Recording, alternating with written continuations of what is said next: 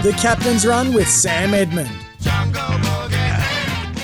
So game on the line, potentially season on the line. Their best player in hospital and Geelong's premiership defence is close to flatlining. But after kicking 5 goals in the first 3 quarters of a wet, low-scoring arm wrestle, the Cats slammed on 6 in half an hour to overwhelm a flag fancy in Melbourne. Now, in conditions that made this a game of will as much as a game of method, the Cats had the will to win, the speed to outnumber, the want to hunt the ball and the man, and the surge ferocity in the last term. That, well, the Demons couldn't live with. Geelong by 15 points. Paddles it outside only as far as Bruin. Kicks the Cats to full forward, clears the pack, bounces on and skips through for a goal. Gary Rowan winds it up from outside 50. Lovely contacts and it rides the breeze right through the middle. And a chance for Fritz to crumb it. He sidestepped nicely, gave it to Smith, kick around the body, goal! Kick the ripper there, Smith. He might get on the end of this. He kicks it out of midair and goals it! In freakish Pickett style. Rowan's racing down the right half-forward flank. He receives it, he crossed 50, he kicked the goal. Knocks it down to Pickett, he's on the run, he gathers, he goes, he sized them up, and he nails it.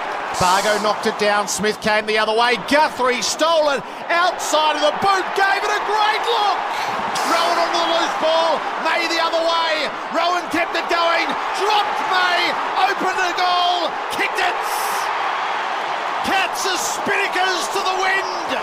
Close about to get there, he towed it off the deck, he took the heat, he rolled it to Stengel, he opens it up with a handball to Duncan, he couldn't, could he? From 50, bounce, trickle, wobble, roll, goal! Rivers takes the mark, links it up with Salem. The Cats stay afloat on a night of drenching rain in Geelong. A devastating final quarter burst. It ensures Chris Scott's 300th game is a winning one. A powerful finish. A reminder, I suppose, of what Geelong can produce. And there was another reminder in the aftermath, and it came from the Geelong coach, Chris Scott, actually in the post-match press conference. Chris, you come into the game, lost 4 of your past 5. You beat the reigning premiers after being down by 7 at 3-quarter time. How significant of a confidence booster is it for this group at this point of the year? We're the reigning premiers. We are the reigning premiers. A reminder after the reminder, if you like, because what Geelong offered on the field was evidence for me. They can still win at all, the Cats, but they're no different to any other side. They need a clean bill of health, availability and continuity, and they've never had it this season. As the second highest scoring team in the comp after 14 games, their latest injury setback comes in the form of Jeremy Cameron, who of course was knocked out cold before his head hit the ground, and a nasty dose of friendly fire from Gary Rowan. Now, if Rowan was wearing a Melbourne jumper, don't worry, he would absolutely be suspended without any doubt. Comes in, doesn't make the marking contest, doesn't have a play on the ball, and turns and bumps and flushes him. It's not too dissimilar to Ryan Mansell, is it? It is interesting in the sense that it proves that there are accidents in footy. Accidents still happen, despite the best of intentions. But gee whiz, how about those of you out there on Twitter last night saying Rowan should be suspended to prove that point? You cannot be serious, surely. 1300 736 736. But what about Gary Rowan's performance? To go from racked with guilt and remorse to the match winner, as Tom Atkins told Fox Footy as the game was delayed for 10 odd minutes, Cameron told an apologetic Rowan words to the effect of, "I don't care, just go and win the game." And didn't Gary Rowan go and do that? He played like he was desperate to make amends. A massive performance, and his influence on this game went well beyond his raw numbers, which was 16 touches, 3 goals, 7 marks, 4 tackles. Stephen May, he might have had nightmares last night about getting caught in another foot race with the Geelong speedster. Brad Close deserves more praise. His work ethic is enormous. He had some huge plays in the last term and throughout. Tanner Bruin played his best game for Geelong, and that backline, which had been uncharacteristically leaky down the highway, tightened right up last night. Tom Stewart, Sam De Koning, Colin Jasny, Henry, they picked them off all night. I don't know. Who'd want to play Geelong in, say, the first week of finals? Now, I copped it last night. Rarely, in fact, do I tweet during a game, but I did so to praise Stewart's leadership for getting straight to Gary Rowan after he knocked out Jeremy Cameron. Now, I like that. Minutes later, Stewart pushed an injured Jack Viney to the ground after the Demon had a clearly injured shoulder. Now, the outrage over this was enormous on social media last night. I know Kane and Kingy touched on it earlier. Stewart is this, Stewart is that. Some said he should be fined under misconduct. Are we reaching for things here? Is it worthy of a financial sanction? It's been slow-mode a lot. It wasn't a huge push by any stretch, but was it a bad look? Do we want that sort of thing? Kids watching, etc. Did Tom definitely know that Jack Viney was injured, or was it a reflex action without thought? 1300 736 736 is the open line for EFS, delivering simple freight solutions. And what of Melbourne, by the way? Off the bye, treated this one like an interstate game, went down the night before, stayed at the RACV resort in Torquay, but after beating Collingwood, this was a game that had us again wondering if they're really up to it this year. Had the better of the middle two quarters, but again, left some goals out there. Does their forward line remain the issue? I know Simon Goodwin's deflected that criticism by pointing to their previously league-leading scoring rate, and they have been inaccurate the last 3 weeks as well. So last night it was Fritsch, Van Rooyen and Smith as the marking targets. Petty returned, but he played back. Do they need a big marking target in a final? A Ben Brown. They missed Clayton Oliver, of course, and I want to stop here for a moment. Simon Goodwin was typically measured post-match, but geez, he fired up when Oliver's name was raised. The midfielder out with a hamstring, but the subject of rumours for several weeks. There's a lot been spoken about Clayton in the last 48 hours, and a lot of it's incorrect. Clayton had a hamstring strain against Port Adelaide. He then got an infected foot, spent 6 nights in hospital. As he's come back into training in the last 8 days, his hamstring's tight. He'll have scans tomorrow. So anyone that thinks they know better than that, come and walk into our environment and find out. He's off for a hamstring scan tomorrow. We're hopeful it's okay and he can continue to progress. He's training to a certain level, but he's not quite there yet. So that's not the type of player that you risk. And we're going to make sure he's fully fit, ready to go. Hopefully the scan tomorrow comes back all clear. But for all the other rubbish that's out there, it's just garbage. So I hope we can put that one to bed. These rumours have been around for several weeks, and finally the club had enough last night. But should they have looked to provide greater clarity earlier, given the guarantees and promises that came and went without Clayton Oliver playing? Is this one for those concerned or irritated over vague injury reports and the like? 1300 736 736 EFS Power, our open line. They deliver simple freight solutions. You're listening to the Captain's Run, and it's for state transport. Our people are your solution. Sam Edmund with you up until midday. So your thoughts on the Cats, your thoughts on the Demons. Would Gary Rowan be suspended if he was wearing a Melbourne jumper? Heaven forbid. Some are saying he should be suspended anyway. They cannot be serious, can they? And Tom Stewart and the push on Jack Viney. There was a lot to take out of last night. Ashley is in Echuca. He's going to open the batting for us. Ashley, welcome. G'day, mate. Hope you're well. I am well. Yeah, with the bump, like you are right. It was an accident, and the AFL, players are getting suspended because the AFL are clamping down on players, with their actions. And when you're looking at the AFL suspending these players for 3 or 4 weeks because of an accident, they're not suspending them because the other side the other side may miss out on a player for the week after. They're suspending them because they're protecting their head. So that being said, I know it sounds silly, but if the AFL are clamping down on these sacks because of protection of the head, not because of the player next week not being able to play for their side, then what's the difference with what happened last night? I know, it doesn't look great if he gets suspended because it's his own player, but at the end of the day, it's the same action. He's gone in there reckless and he's knocked out a player. So Ash, hold on a second. Are you saying that Gary Rowan should be suspended? Can we cut to the chase? No, I'm saying he shouldn't be, but I'm saying AFL should start relaxing the rule a little bit on accidents. Yep. So I'm trying to make a point there. So that's Ash. That's fair enough, and a lot of people making this point last night as well. That here is Exhibit A for the fact that there are still accidents in the game, and I think the AFL still acknowledge that. There's been cases this year where players have been let off, but geez, it's a small window, isn't it? And a lot of people drawing the link between that and Ryan Mansell. I know one was a marking contest and one was a bouncing ball. But in the split-second nature of the game, Ryan Mansell thought he had a play on the ball until he didn't.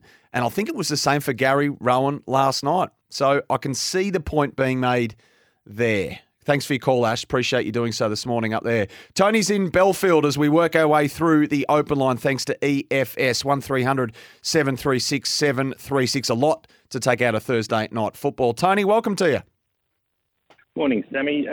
Just in regards to the Todd Viney and Tom Stewart nudge, I think people on social media who are overreacting need to realise that modern-day form of journalism is to find non-stories and make them something bigger than they are, because there are too many journalists around, not enough jobs. And the job of the people on social media is to get whipped up into a frenzy and overreact like Brain did Minions. So just remember that when you're reading social media. But can I just say something about the Jeremy Cameron hit? It was interesting watching on television. You could see straight away that he was knocked out before he hit the ground. And as the camera panned across to follow the ball towards the goal, the commentators had no idea. Are they actually at the game these days, or are they still in their home states watching via a feed? Because they didn't seem to know about it for about 30 seconds, and I was wondering about what the outcome was. It was very strange, Tony. Now, I was watching it via KO for the record, but they just totally missed it. And they are at the ground, to answer your question, Channel 7. They do go to the venue. But the incident happened. It was seemingly missed. You could probably maybe excuse that. Then the replay was shown almost immediately. That was missed as well. And then no other replay was shown for some time. Jeremy Cameron obviously motionless, the doctors and medics around him, and then the stretcher. And for a long time, they didn't know who was down. So it was, I'm with you, very, very strange that wasn't picked up by the broadcaster. A lot of texts coming through. I'm parking them as we speak. They're on the 40 Wings Temper 0433 98 11 16. Temper a mattress like no other. There's a lot coming through. We'll read them as the morning unfolds. Thanks for the call, Tony. Tom is down at Thomastown. Tom, a shout out, I'm assuming, for Tanner Bruin. He had a great game last night. Yeah. So I'll get to Tanner. I just wanted to raise one other thing, and it may not have been so clear on TV because I had this conversation with my dad who watched on KO, and he didn't notice. But I was listening to SEN because I was working, and Jared made the point that the Geelong fans were booing Gary Rowan after the very next time he got the ball after the Cameron hit. He sort of said, look, I think they're doing it in jest, but Geelong fans should be better than that. They know Gary Rowan is a confidence player. They know it was an accident. They know that he would have felt so small after doing that, and then to be booed by your own fans, for a confidence player, he would have felt, absolutely terrible. And, I'm so proud of him to stand up and play like he did and win us the game in a clutch match like he did last year. It's just a jet. I've got so much time for Gary Rowan and his life and his story, and, huge fan for him. And Tanner Bruin, he struggled for opportunities at GWS. Obviously, highly talented Geelong boy, came home and sort of was in and out of the side a little bit earlier this year. Sort of was sent back to the VFL, and he's come back, and wow, has he come back hard. And Dangerfield not there, and who steps to the fore? It's Tanner Bruin, and he's going to be the leader of that midfield in coming years. And he just looks like a jet, and I can't wait to see what we've got for the next 15 years with Tanner Bruin. So good on him, and go Cats. And nicely done, Tom. Yeah, I was a bit taken by Tanner's performance as well. And something you touched on there, I wasn't aware of that. I didn't know that Geelong supporters, as you say, were booing Gary Rowan. So if you were there last night and you had a sample of that, a take on that, if it actually happened, I'd love to hear. 1300, that's a curious case and a curious night. 1300 736 736. Andrew, Bruno, Billy and Baz, sit tight. I'm going to take all of your calls and more. A lot of texts coming in. Just read this one out quickly. The point is not that Rowan should be suspended. It's that no player should be suspended for a football act that accidentally concusses an opponent. As in the Sicily case. Well, you were going well until that last sentence. We cannot draw a comparison between that and the Sicily case. A split-second bump versus a slinging tackle. Now, I might be in the minority here. I completely agreed with the James Sicily suspension. He had a lot longer to know what he was doing. I don't put them in the same category at all. We'll take a break. Our first one on the Captain's Run. We're off and running. Sit tight, Andrew, Bruno, Billy and Baz. We'll be back. I'll run you through the McCafe menu as well. But first and foremost, all about your judgment, your takeaway and your assessment of last night. Geelong's 15-point win over Melbourne. I tell you what, the texts, the calls are going absolutely nuts. Gary Rowan, I was at the game. Did not hear supporters boo him. They cheered every time he went in. I was in the Hickey stand last night. Didn't hear one boo. Absolute BS, says 444. Are we getting confused with the Van Royen, the Roo or something? Did that happen in the vicinity? Perhaps. Andrea is in Geelong. Andrea, what was your take on it? Yeah, no, definitely. If anything, people were cheering him more. There was no booing, and I think it was confused with the Van Royen. People were supporting Gary Rowan full on. No booing by the supporters at all.